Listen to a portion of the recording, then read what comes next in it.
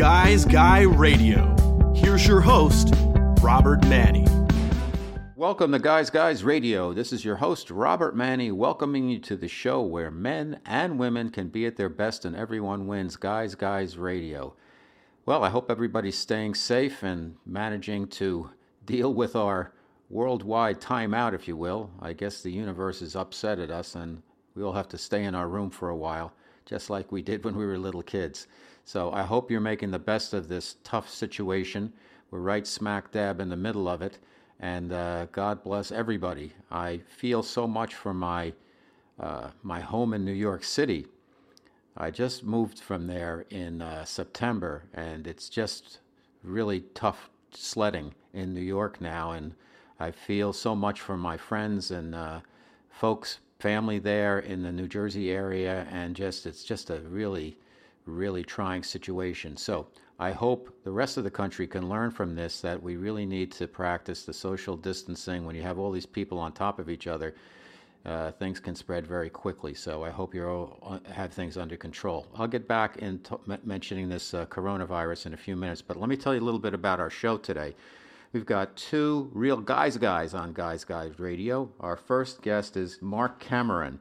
He is a peace officer, a police officer, and he's worked in SWAT, he's worked as a patrolman, he's worked as a protecting emissaries. He is really just, he's an adventure novelist is what he is, and he's written a whole bunch of books using a character by the name of Jericho Quinn, who was loosely based on Mark, I think. He might agree with that, and he's also now writing some of the Tom Clancy books, the Jack Ryan books. He's got one called Code of Honor, and that's quite an honor to be able to be asked into that franchise because it's a very special place. Obviously, Tom Clancy is considered a master at his craft, and if you're writing using his name, basically, since he's passed, to continue to keep Jack Ryan, the character, going, that's a real honor. So Mark Cameron's going to be our first guest, and then we also have a real guy. His name is Kevin Hancock. He is a CEO of a lumber company up in Maine, and it's been a family-owned business for about 150 years, I believe. And what's amazing about him is two things. First, he has been on a mission really to learn how to be a better manager and to learn to have his companies be more employee-focused versus just profit and top-down focused. And it's a real challenge, obviously, to have an open type of organization because a lot of times people are afraid to talk about their superiors and the conditions where they're working. But Kevin's done a masterful job by traveling around the world and spending time with Indian tribes, spending time in India, spending time in Colombia, and really learning from different shamanic and spiritual masters about how best to lead groups of people forward.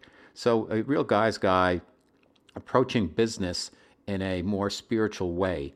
And he also has, just so you know ahead of time, he was diagnosed in 2012 with something called spasmodic dysphonia, and it's affect his ability to communicate vocally. So just please understand that when we're having our conversation. He's a terrific guy, as is Mark, and I can't wait to get into the show with them. But let me just give you a couple of thoughts on coronavirus. I am not an expert. I have not been afflicted. I have been safe. My family's been safe. I'm very blessed and very appreciative and full of gratitude for that. And my heart goes out to everybody out there because I know we're going through this whole thing together. And I would just ask everybody to, keep your head on your shoulders. And so I've got a couple of tips that have worked for me under this past month or so of quarantine. And I think we're right smack dab in the middle of it. So got to kind of keep going and be smart about it. So here's a couple of thoughts for consideration only. Number one, limit your exposure to the news. We need to know what's going on, but I'm finding that it's fear porn. It's really being blasted out as like the worst case scenarios over and over and over again, and a lot of blaming going on. And of course, the U.S. has kind of fumbled its response. And it's a very diverse country. We have 50 states, and the states have different amounts of authority and exercise them in different ways, rather. And it's not like in Seoul, Korea, where you've got about 10 million people who live in Seoul, and in the surrounding suburbs, another 10 million. So 50% of the population of South Korea lives in kind of one area, if you will. So the measures they put in very quickly help flatten their curve. Here in the United States, we still, as of this date, we still don't have a national kind of shutdown. So there's some states, I believe South Carolina is the most populated of the remaining states that have not done a shutdown. And that's kind of scary because those people could be traveling a month or two from now. This thing could have legs, and I think we've got to all get together and clamp down on that. But the point is, the news. There's just so much of it, and it's so omnipresent. It could really depress you and scare the bejesus out of you. So be careful how much news you consume. You want to stay up to date, and you want to get the latest information, but you don't want to be totally bombarded by it. So your stress level goes up, and when your stress level goes up, your immune system goes down. Number two, I would do whatever you can do to keep your vibration high. Keep a clean diet. Work out at home. Meditate. You have some time now to meditate. Slow things down. If you're in the corporate world, you can't do everything. I'm sure it's not as crazy as it usually is, where it's like bang, bang, bang on every decision all the time. Use that time to kind of slow things down. Good time to clean up your diet, get some rest, do some spiritual stuff, maybe do some yoga, whatever. But do whatever you can to raise your vibration, because that will also raise your immune system. Number three, I find that developing routines has really helped me. I get up every morning and I do some affirmations, I do some prayer, and I also do Dan Millman, who wrote The Way of the Peaceful Warrior. I do his, it's a 4-minute workout. It takes me about a little longer than that because I do more reps, but it's a 15 movement system. I've been doing it for a couple of years, and it's really, I got to tell you, it's made me younger. It's made me much more supple and flexible, and it's fantastic. But what it is, it's a routine. So unless I'm really under the weather, I do it. And I've been doing it for a couple of years straight now, and I can really feel a difference. And also the fact that developing a routine is a good thing, keep you on beam. I know some people are saying like, is today Wednesday? Oh no, it's Friday, because we're not used to this being shut in. If you're going to be inside, it's a perfect time also to go inside and take a look at yourself and look at your relationships and look at your life and look at what can I be doing different? What's going to bring me joy? What's going to bring me pleasure? And how can I share that with other people? It's a perfect time. You have a little bit of time now to go inside. So while you're inside, go inside. And last but not least, you got to do the sanitary stuff. Obviously, wash your hands. I don't know what to think about wearing the face mask, because you could be breathing in the same germs in the face mask over and over again. I don't know. I'm not wearing one right now. That's just me. My family's not wearing them. We'll see what happens. So anyhow, that's a couple of thoughts on coronavirus, since we're right smack dab in the middle of it. So hang in there. We'll get through it. Be strong. Be patient. All right, Guys Radio, we got two special guests, two guys. We got Mark Cameron and Kevin Hancock.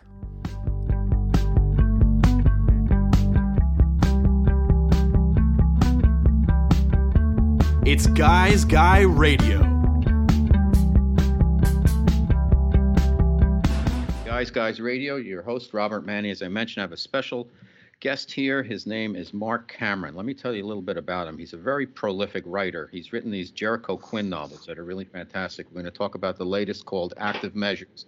He also writes some of the Tom Clancy books with Jack Ryan. So he's an amazing guy. 29 years in law enforcement as a police officer, horse patrol, SWAT, detective, dignitary protection. He's been all over the world. He speaks Japanese. He travels extensively, researching his New York Times best-selling Jericho Quinn novels, and he's been nominated for both the Barry and Thriller Award. He's a real guy. He's from Texas. He lives in Anchorage, Alaska. Mark Cameron, welcome to Guys Radio. Hey, thanks, Robert. Great to be here. Okay, let's start right at the beginning. You're a writer and you were a police officer for many years. How did you what inspired you to do both, and how did you kind of weave those two different paths, if you will, together to make it work for you and be so successful? Well, that's a good question. I've always wanted to be a writer from the time my aunt was a librarian, my parents were teachers, and so I was around books my whole life. And if I was honest, I'd say that probably Adam West Batman probably inspired me to be in law enforcement. And I just early on wanted to be that guy that hunted bad guys and helped the underdog. And the two careers that, police officers are generally storytellers. And so I listened to some incredible stories over the years and incredible bits of dialogue. At the end of a day, we'll get together and, you'll never believe what happened today, after the fight or this domestic call or whatever. And just try to, I carried a notebook my whole life, adult life, as a police officer anyway. And many of those notebooks just ended up full of little quotes and snippets of conversation that I used later in stories. What did you learn about people that you didn't know before from being a police officer, and particularly kind of a everyday police officer, a patrolman, if you will? Yeah, that I have to say that out of all the jobs that I've done, the uniform patrol officer is the one that taught me the most about police. I mean, about people. About oftentimes my youngest son is a police officer here in Anchorage, and he works midnights, and he'll call me on the drive home. He's probably got about a 30-minute drive home, and he'll give me a call and recount his night, because, and it's good for me because being one of those, former action guys, it's nice to hear from somebody that's still doing it. And he starts off almost every conversation with Dad, people. And then he'll tell me about some backstory about somebody that, just kind of that uniqueness of the humanness of people. And so especially as a writer, the ability to counsel with folks, to listen to their stories, the marshal that I used to work for, my boss here, the presidentially appointed marshal in Anchorage, he was very fond of saying, we're in the people business. And he's absolutely right. It's most of the people we deal with in law enforcement are in the worst day of their life. They might be really great folks, but we happen to, intersect with them if they're being assaulted, or for whatever reason. They might be generally decent people, but doing some kind of evil behavior. And I often get asked, you must deal with a lot of evil people over the years, and I have, but not as many as people would think. I've dealt with a lot of people that have done evil things, but generally speaking, I could count truly what I would say were evil people on both hands and maybe one foot. Just not so they're at the worst day of their life. The good guys, the victims are at the worst day of their life. And you just really learn a lot about folks when they're under stress, including your cohort, the people that you're working with, and so that's been very interesting. How did you develop your first story? And then also let's move into the book, Mark Cameron's Active Measures, a Jericho Quinn novel. I think there's about 10 of them. And this one's about a kind of an atom bomb that goes missing after the Cuban Missile Crisis. And it's a fast page turner, and it's got a lot of action. And as somebody who's a published novelist, I have a lot of questions about your writing process, because hats off to you. You're fast and it's fun, and they're page turners. So how did you kind of like say, okay, I've got this character, I've got a series I can start writing? Or was it just like an idea, like, oh, here's a conflict, here's what this main character wants and he can't get it? Or how did you kind of come up with all this, Mark? That's a good question, and not many people know this, but I write, well, I hope more people know that I write 3 series. I write a series about a deputy marshal in Alaska. In fact, the second book in that series just came out yesterday. It's called Stone Cross.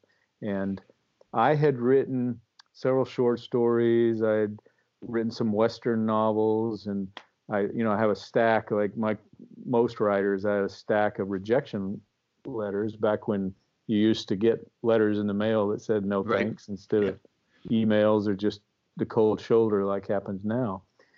And so I had, when we were early married, my wife gave me a bulletproof vest and a Smith Corona typewriter to show me, I support this crazy dream you got. And so I had been writing a long time, and I was published already. I had 6 Western novels published, some under other names that I'd ghostwritten for other writers, which is often the way you break into this. And I wrote a book about Alaska with some Alaska Native youth and the crime, and I had gone down to Prince of Wales Island and tracked. I was part of the district rural tracking team, and I'd gone down to track a bad guy who had chopped another guy's head off and run into the woods. And the troopers called us down to help them because of our tracking experience. And we were part of the Alaska Fugitive Task Force, so we went and tracked him. It took us a couple of days and eventually arrested him. And so I thought, man, this would be a great book. This story would be great. And so I was already published. I thought this will be easy. One of my books had already hit the Westerns had already hit USA Today list, and nobody would buy it. I had a literary agent, and I look back on it, and I can look at the manuscript now and say, well, gosh, no wonder nobody bought that book. I couldn't figure out whether I wanted to write a romance or a mystery or a thriller.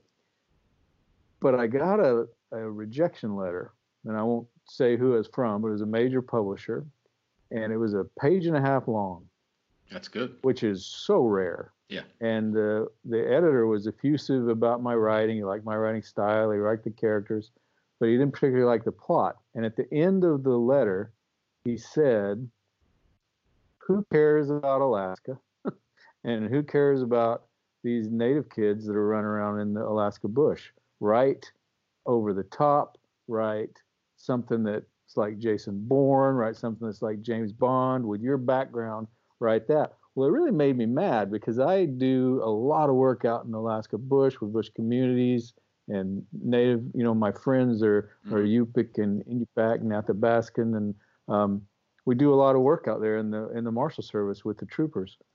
But I set that aside, and kind of in a fit of pique, it took me about 8 months because I was working full time. I wrote this kind of over the top character that at that point, my son was in the Air Force Academy, and my oldest son, and wanted to go to be an OSI agent. So he was applying with OSI within the Air Force, which is like NCIS, but for the Air Force. So I knew a bit about that, and I just made this character of Jericho Quinn, an OSI agent that rides motorcycles like I rides BMW GS Adventure motorcycle. I spent some time in Japan. I practiced martial arts. I enjoy kendo, and I enjoy boxing. So I like to sail, and so I just took both my sons and my daughter and me, and sort of merged them and my wife, and merged them into these heroic characters. And my mother's from Louisiana, so the Jacques Thibodeau, the Cajun character, came pretty naturally. I've heard the Marine, the Cajun vernacular. When we'd go down there, and I have many friends that are Marines. And so the characters were really already bumping around in my head, and I allowed myself to write basically a 1970s Matt Helmish or Destroy, Remo Williams kind of adventure story that I would have liked to have read, and thought, well, this would be one-off, and I'll go back and polish this other book. And, off you go. 9 books and 2 novellas later where people enjoy them, and I do too. I enjoy them. But I was able to go back eventually and write after the Clancy's, write 2 Arliss Cutter books, which is about a deputy marshal based in Alaska and out in bush Alaska. So I've kind of gotten to have the best of all the worlds there. Good for you. So how did let's talk about this book that I have here, which is called The Active Measures, and this is about the Bay of Pigs and a kind of an atom bomb that gets away. How did you research that? Have you been to Cuba? How did you come up with these characters? How does this fit in with the rest of the 9 or 10 other Jericho Quinn series? You've got Triple Frontier, Dead Drop, Field of Fire, a lot of brute force, fast, furious page turners. How did this book come about? How did you come up with Bay of Pigs, Runaway Atom Bomb? So I was reading about the intermediate missiles and things that caused the Cuban Missile Crisis, and in sort of in a little footnote of some of the historical writings, there was a note that, unbeknownst to the United States, until like the early 2000s, Russia had parked almost 100, like 98 short-range tactical nukes there, and we didn't even know about them. These little FKRs, these frontline combat rockets, to stop an invasion, because Castro was worried we were going to invade. Right. And all our intelligence that we had from satellites and people on the ground, and we really underestimated Cuban intelligence at the time, and some would say we did for a long time. We felt like, well, they were kind of a little banana republic, and our intelligence apparatus is better, and we really did underestimate them historically, and so we didn't know, and so I just supposed that I'm always looking for some kind of a Indiana Jones, if right? you will, what if, and if I don't hear that Indiana Jones theme in my head, I know I'm on the wrong track. So I really like stuff to move that quickly, especially in these Jerichos. And so I just kind of posited to myself, what if what if Russia left behind one of these FKRs, these frontline combat rockets, and it got lost because of some kind of death or whatever, and then it was found more recently, and then it became a threat to us. So it's something a little different than the suitcase nuke that goes rogue or something like that, because it was reading history is certainly very possible.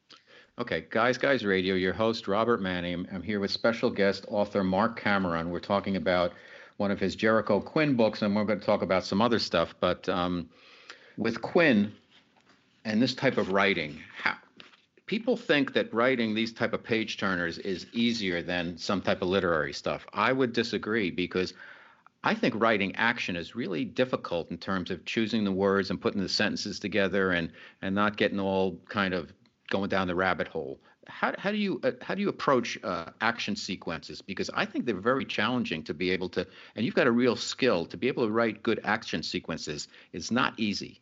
Thank you. No, I plot everything out pretty.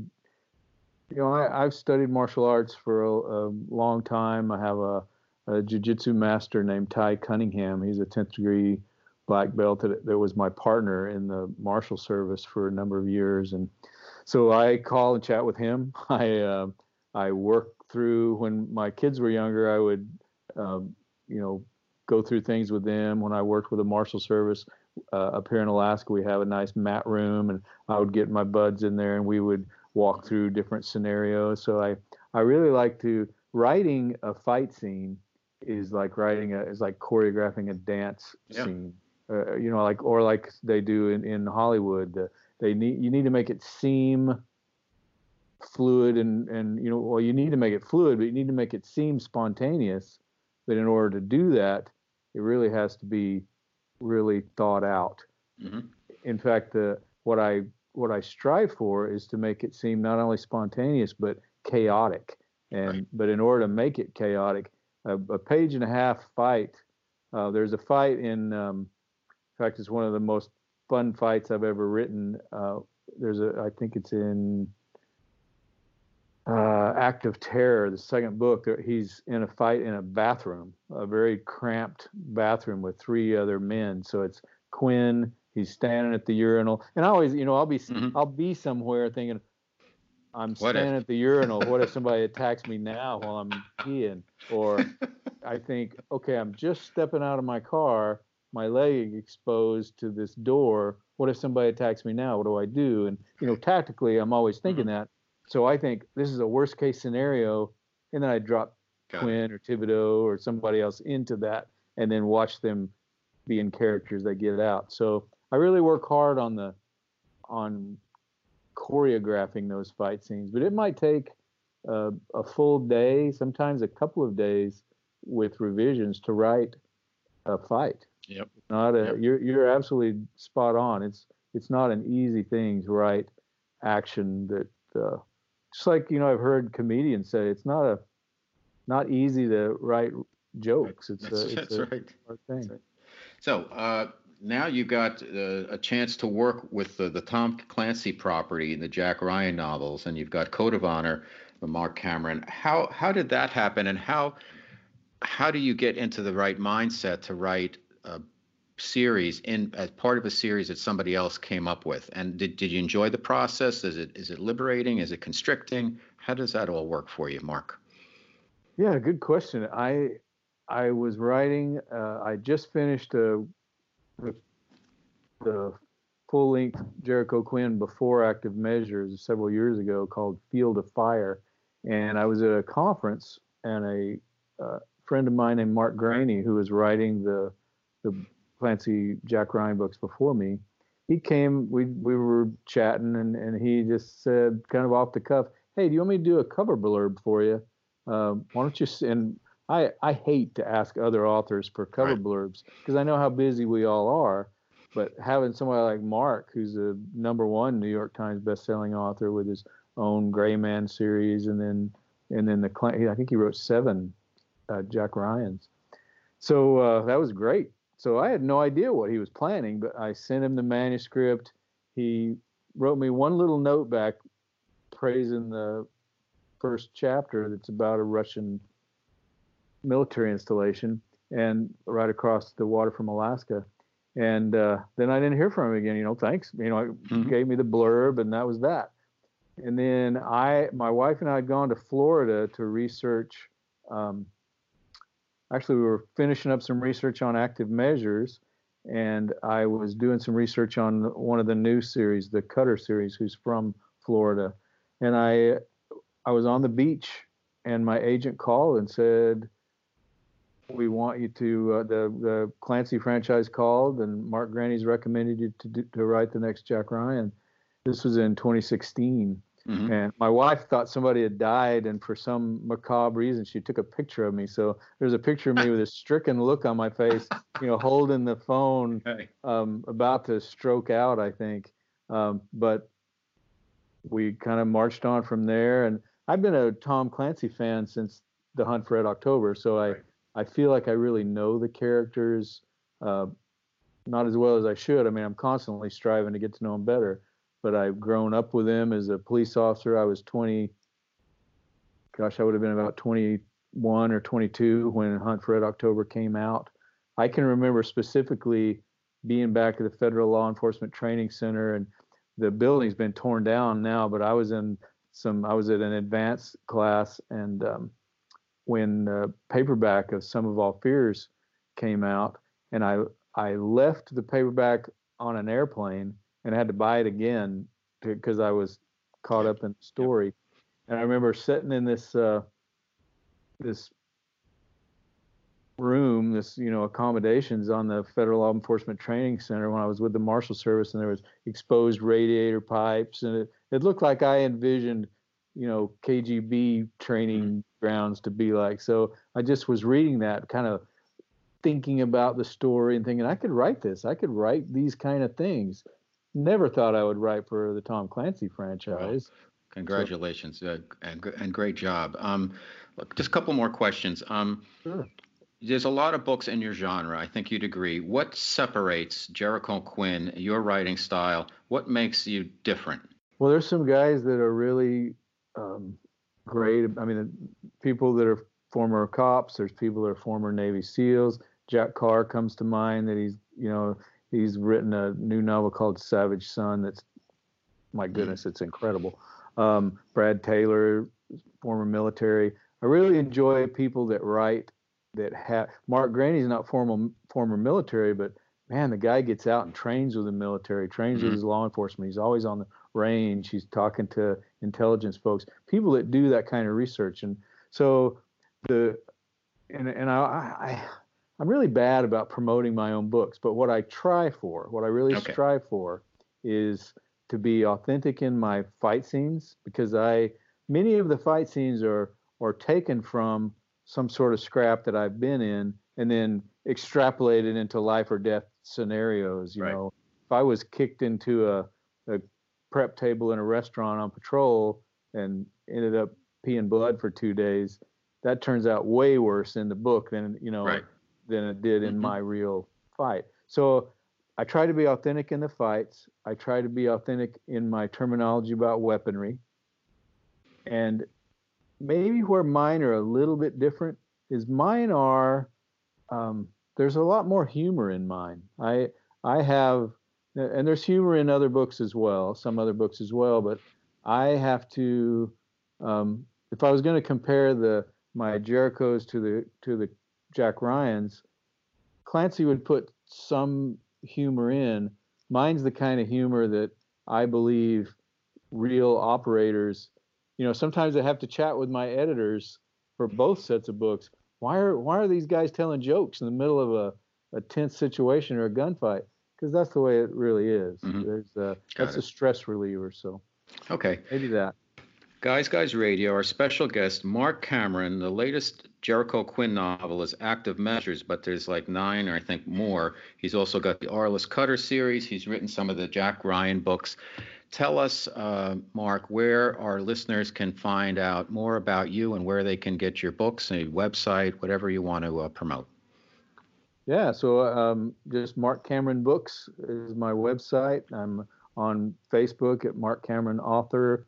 I'm on Twitter and Instagram. If you just Google Mark Cameron Books, you'll find me pretty much everywhere. All right. Well, great job. I would like to invite you back whenever you want onto Guys Radio because you're a breath of fresh air. I love the work you're doing. I started Active Measures, and I am committed to going through the whole thing because it's a pleasure. It's fun. I was hooked. The inciting incident happened within 6 pages. I'm hooked. I know where we're going, and it's going to be a fun romp. So the name of this book is called Active Measures. Mark Cameron, thanks so much on being on Guys Radio. You're a guy's guy, and you're a man's man. Thank you, sir. Thank you, Robert.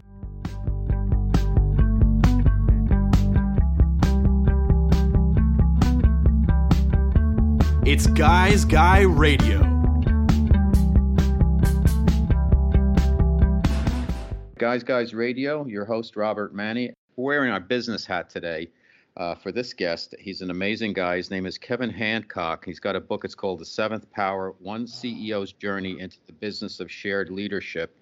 And as I mentioned to Kevin that I've been in corporate life for 30 plus years at big ad agencies, small ad agencies, big companies, Volvo of America, Nabisco brands, just a lot of different companies I've worked for. So we'll have a very fruitful conversation. Let me tell you a little bit about Kevin and his book. He is the CEO of Hancock Lumber Company, and it's one of the biggest lumber companies in the U.S. It was established way back 1848, so it's a family business. It's a 4-time recipient of the best places to work in Maine. Folks. Kevin's past chairman of the National Lumber Building Materials Association. He's a graduate of Bowdoin College. And the amazing thing is he's a frequent visitor to Pine Ridge Indian Reservation in South Dakota, which is a long way from Maine. He's traveled all over the world on business and in pleasure and really in a learning journey. He published his first book about his experiences with the Oglala Sioux Tribe in 2015 called Not for Sale, Finding Center in the Land of Crazy Horse, which is an amazing story. And the whole story of the Sioux Indians and Crazy Horse and General Custer and all of that is well worth delving into because I think Native Americans are really spiritual beings. And some people say they may not even be originally from Earth itself, this plane, but whatever. Thankfully, people like Kevin are bringing awareness to the Sioux and other Indians, Native American Indians, and their cause and just their lives and being able to flourish as best as possible in our society.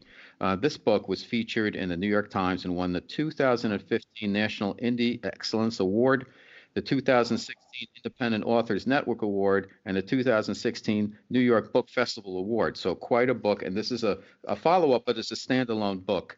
And it's called The Seventh Power. Welcome to Guys Radio, Kevin Hancock. Thank you, Robert. It's my pleasure to be with you. Now, Kevin, let's get right to the heart of this at the beginning. You have been a CEO of this major company for many years, and then suddenly you were diagnosed with what's called spasmodic dysphonia, which makes communicating and speaking difficult. So I hope our audience understands that. So tell us how you got that, what it is, and why do you think you got that? Because I think it sparked part of your learning journey. Yeah, sure it did. So in 2010, at the peak of the national housing and mortgage market collapse, I was feeling lots of pressure trying to figure out how to help our lumber company get through that. And during that period, suddenly I began to have trouble speaking, something I'd always taken for granted, never thought about, and frankly done a lot of. You know, as a CEO, it's kind of like your voice is your tool, and suddenly I couldn't use it, and had to quickly develop some different communicating systems. And long story short, Robert, when it was super difficult to talk back then, it's gotten quite a bit better, but it was super difficult back then. I started developing strategies for talking less. And the strategy I kind of intuitively picked up was to answer a question with a question, thereby putting the conversation right back up on the other person. So at work, in that kind of classic scene, someone would come up to me because I was the boss or the CEO with a question. And instead of giving an answer, I started saying, that is a good question. What do you think we should do about it? Mm-hmm. And that's while fantastic. Initially this was just a voice protection exercise. In time, it really opened my eyes, because what I found was people actually already knew what to do. They didn't actually need a top-down management-directed solution to the vast majority of challenges that they face during the course of the day. They already knew what to do. Mm-hmm. Let's talk a little bit about this book, because the journey is you traveled, when you start to learn about yourself and about companies based on what you learned about your own affliction, if you will. You went back to the Lakota tribe and you worked with some of the folks there. You traveled with some people in Colombia. You kind of went all over the world. Even in Boston, you talked to people who worked at SoulCycle, and you really gleaned a lot of insights into what makes how companies nowadays and corporations need to change to become more driven by value for the employees versus value for just the shareholders, if you will. So it's kind of a bottom up. So I guess my question to you is, how did you kind of weave that together, that learning? And then let's talk then about the practicality of it, because sometimes it's difficult to do that because people get afraid to talk. So let me turn it over to you. Sure. Thank you. So, what really started to tip things for me was the travel I began doing first to the Pine Ridge Indian Reservation in South Dakota, which is one of the biggest, poorest of all the Sioux reservations on the Northern Plains. And here's the connection, Robert. There I encountered an entire community that did not feel fully heard, that felt as if a piece of their voice had been taken. And I put that together with my own situation and concluded that, there are lots of ways for humans to lose their voice in this world. And that really across time, leaders have probably done more to restrict the voices of others than to free or liberate them. And that's when I really got excited about the idea within our own company of creating a culture that gave everybody a voice and made it safe for everyone to say what they actually thought and to share the responsibility for speaking for the company, because I couldn't do it myself, and for leading the company. Yeah, I like what you say about employers serve companies, but we need the companies to serve the employees. In the book, what's a very great part of the book is, amongst many things, is that you have this 7 points, these 7 powers, if you will, and it's a wheel, and it came from, I think, your experiences with the Lakota folks and also your other travels around the world. But let me read some of the points for you. Number 1, and you can talk about the ones you want to highlight. 1, great people are everywhere. 2, culture makes the difference and empower is dispersed as part of that. 3, change is created first from within. 4, localize. 5, listen. 6, overachieving has consequences. And 7 is broaden the mission. So I don't know where you want to start, or if you want to just pick out a couple of these, but putting all these together kind of is the 7th power, if you will, in terms of how to transform your corporation to be one that the companies are serving the employees, and that value is then shared with the customers. Yeah, so I think there's a lot there, of course. It took a whole book to talk about it, but to take a piece of that, I think I would start with this. It's the notion that essentially everyone is capable of leading, and everyone has a voice that's worth being heard, and that the culture is really what separates organizations. Cultures either collect power to the center and put it in the hands of the few, or those cultures disperse power and strengthen the voices of others. I'm a former history teacher, and one of the examples I like to give in the book regarding culture is Germany after World War II. Think about what happened there. So Germany was divided arbitrarily between East and West after World War II. West Germany went on to become one of the economic engines that led the planet forward. East Germany held on with machine guns and barbed wire and guard dogs until it collapsed under its own weight. But would anybody say that the difference was that all the quote unquote best Germans happened to be on the west side of that line, and the less best Germans, I don't know how you'd even say it. Right. It's the same as you mentioned on the right hand. Right, like in Korea, North and South of Korea, they're not. Yeah, exactly. People are people. They respond to the environment they're in. So it's up to the leaders to put together an environment where people can flourish. Because, as you say, great people are everywhere. Agree, 100%. Correct. Okay. Yes. I also love your notion that every person should be CEO of their own job, and I think that's important because a lot of times people don't realize that they are important and they do have accountability and responsibility. You see it.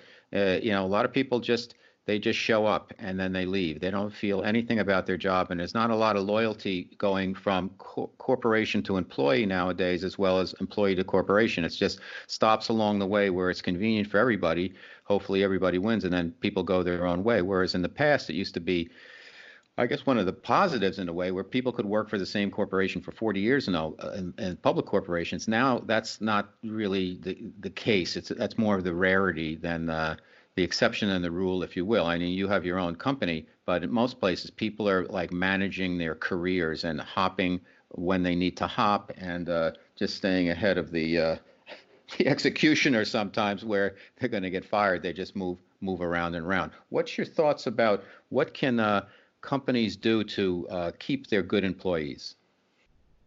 Well, I think the one big thought is to make the employee experience a top priority.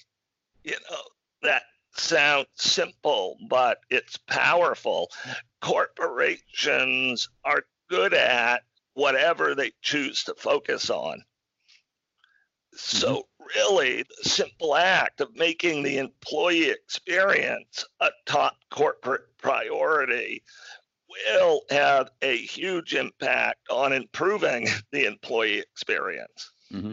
I agree with you completely. It's like in my experience in multinational corporations was pretty much bottom line oriented, where for instance, I worked at a confectionery division of Nabisco, and the people who worked on Lifesaver candies, that was a cash cow because it probably at the time was about 3 cents to make a roll of Lifesavers, and you made probably 50 cents profit on every roll. So the people they put in charge of that brand were pretty straightforward, and it was like, don't screw it up.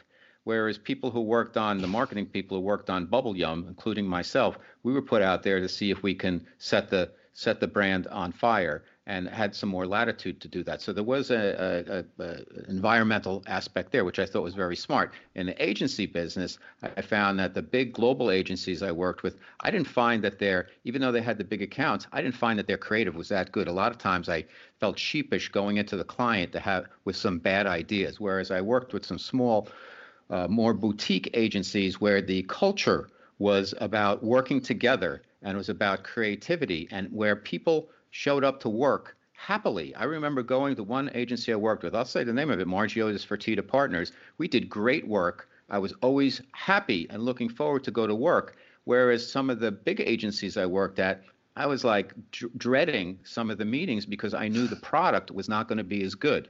I attribute that, as I think you would, Kevin, to culture. So you want to amplify on that a little bit from your own experience with other companies? Yeah, I love what you just said there, that the employee experience matters. And if people are having fun, feeling valued, feeling empowered, and feeling like, here's the big thing, like work is more than just an economic exercise, they are going to perform better in a more sustainable way. You know, the data on this is dramatic. In America today, 180 million people work, but less than a third of them will describe that experience as engaging or meaningful beyond its economic value. And globally, that data gets even worse. Globally, 3 billion people work, and less than 2 in 10 will describe that as engaging. And perhaps in the 19th century or during the Industrial Revolution, that might have been okay. But this is the 21st century. Right. And for people to invest decades in a career that is not meaningful beyond the economics, so as to only live on the weekends or on vacation or in retirement, that in the 21st century, to me, is an unnecessary structure and counterproductive to peak performance in business. So first, I'm after that on a human level, and then second, on an economic level. My special guest on Guys Guys Radio, and this is your host, Robert Manni, is Kevin Hancock. He's got a book. It's fantastic. It's called The Seventh Power, One CEO's Journey into the Business of Shared Leadership. One more question, Kevin. When, like, a lot of people are working remotely right now, and I think not just working, but people going to college, that whole experience, education is going to be remote. What's the challenge for CEOs like yourself to embed your culture with the values that you're talking about when a lot of people aren't even going to be showing up at the office in the future? Right. Well, let me get at that in this way. Our company is one of those companies where people primarily have to be there to work. So we're, for example, making lumber, and we can't make lumber at home from our couch and our sweatpants. So our challenges right now are more along the lines of actually still having to show up and doing so in a safe way. And what's really struck me about that, Robert, is that our people have really appreciated the normalcy of coming to work, and that while remote work is possible in some occupations and possible during times of duress, that really in the long run it's not enough for people. People value human connectivity and ultimately want to be in models that are connective. But to the core of your original question, if a company's got an enduring culture, it certainly can hold together during an interim period of crisis like now, where many people may be divided and working from home. Got it. Okay. Okay. Our special guest, Kevin Hancock. The book, it's amazing. It's called The Seventh Power. It's his journey with the Lakota Indians through Russia, exploring the Ukraine-Russia history, through Colombia and a lot of the history there between some of the rebels and the people running the country. It's just amazing, and through some of America's best corporations and most visionary corporations. And of course, I would put Kevin and his company, even though it's a lumber company, which you wouldn't think is going to be that dynamic. I think, Kevin, you're a dynamic leader, and I love the fact that you went out there on your own to learn, and that you've used something that was given to you as you probably thought, like, why me? And now you're realizing that it was a blessing for you, and all the best to you in continuing your work. You're a real inspiration. Kevin Hancock, thank you for being on Guys Guys Radio. And please tell our listeners where they can find more about you, your company, and the book. Thank you again, Robert, for having me. So you can contact me and learn more about the book at my website, which is www.kevindhancock.com, and the book's available wherever books are sold, which today particularly is online. So right on Amazon or barnesandnobles.com, you'd find it. Fantastic. Well, thank you for being our guest on Guys Guys Radio. You are a real guys. Kevin Hancock, you're an inspiration. Thank you. Thank you, Robert. Take care.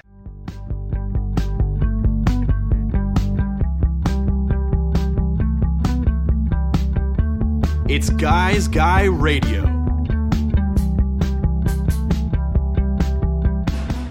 Robert Manni here, Guys Guys Radio. 2 guys on the show today, plus me. I guess you could call it 3 then. So what did we learn from Mark Cameron? I think we learned that cops can be good writers. He's a prolific writer. He's a real guy's guy and a man of the world, adventure novelist. And I think we learned that policemen, they really should be part of the community. Hey, we all know there's some bad cops out there, but there's far majority there's good cops, and a lot of them can be good storytellers based on the experience of working with people. So let's keep an open mind and support our police as best we can. The second thing we learned, I think, with Kevin Hancock is that not all CEOs are just all about greed. Some of them are really thinking about how to make the work experience better for their employees, and hopefully there'll be more and more CEOs like Kevin out there. So I want to thank 2 wonderful guys for being on Guys Guys Radio today. We're on Guys Guys Radio every Wednesday evening on KCAA in Southern California, 102.3, 106.5 FM, 1050 AM, 8 p.m. Pacific Time. The show rebroadcasts on Sunday afternoon at 2 p.m. The podcast drops every Thursday all over the internet worldwide. Apple Podcasts, Spotify, iHeart, Google Play, Spreaker, Stitcher, TuneIn, Blog Talk Radio, CastBox. You can stream it on KCAA or on my website, robertmanni.com. There's a brand new robertmanni.com now. It's much more mobile friendly, a lot more visual in terms of the graphics and content on the website. I think you'll really enjoy it. And also it features the source material of Everything Guys Guy, which is my novel, The Guys Guide to Love. It's about 2 guys in advertising in New York City competing for love, sex, power, and money. It's been called the male successor to Sex and the City. It's a lot of fun, and the book's got a strong business undertow, but it's fast, it's fun, and it's got an aspect of spirituality to it. I think you'll really enjoy it, and I think the story is, from what I've been told, from guys like it because they can relate to it, and women like it because it's information about guys that they might not be aware of some of the truths about men. And you know what? It ain't all that bad about guys these days, regardless of some of the bad things that men do.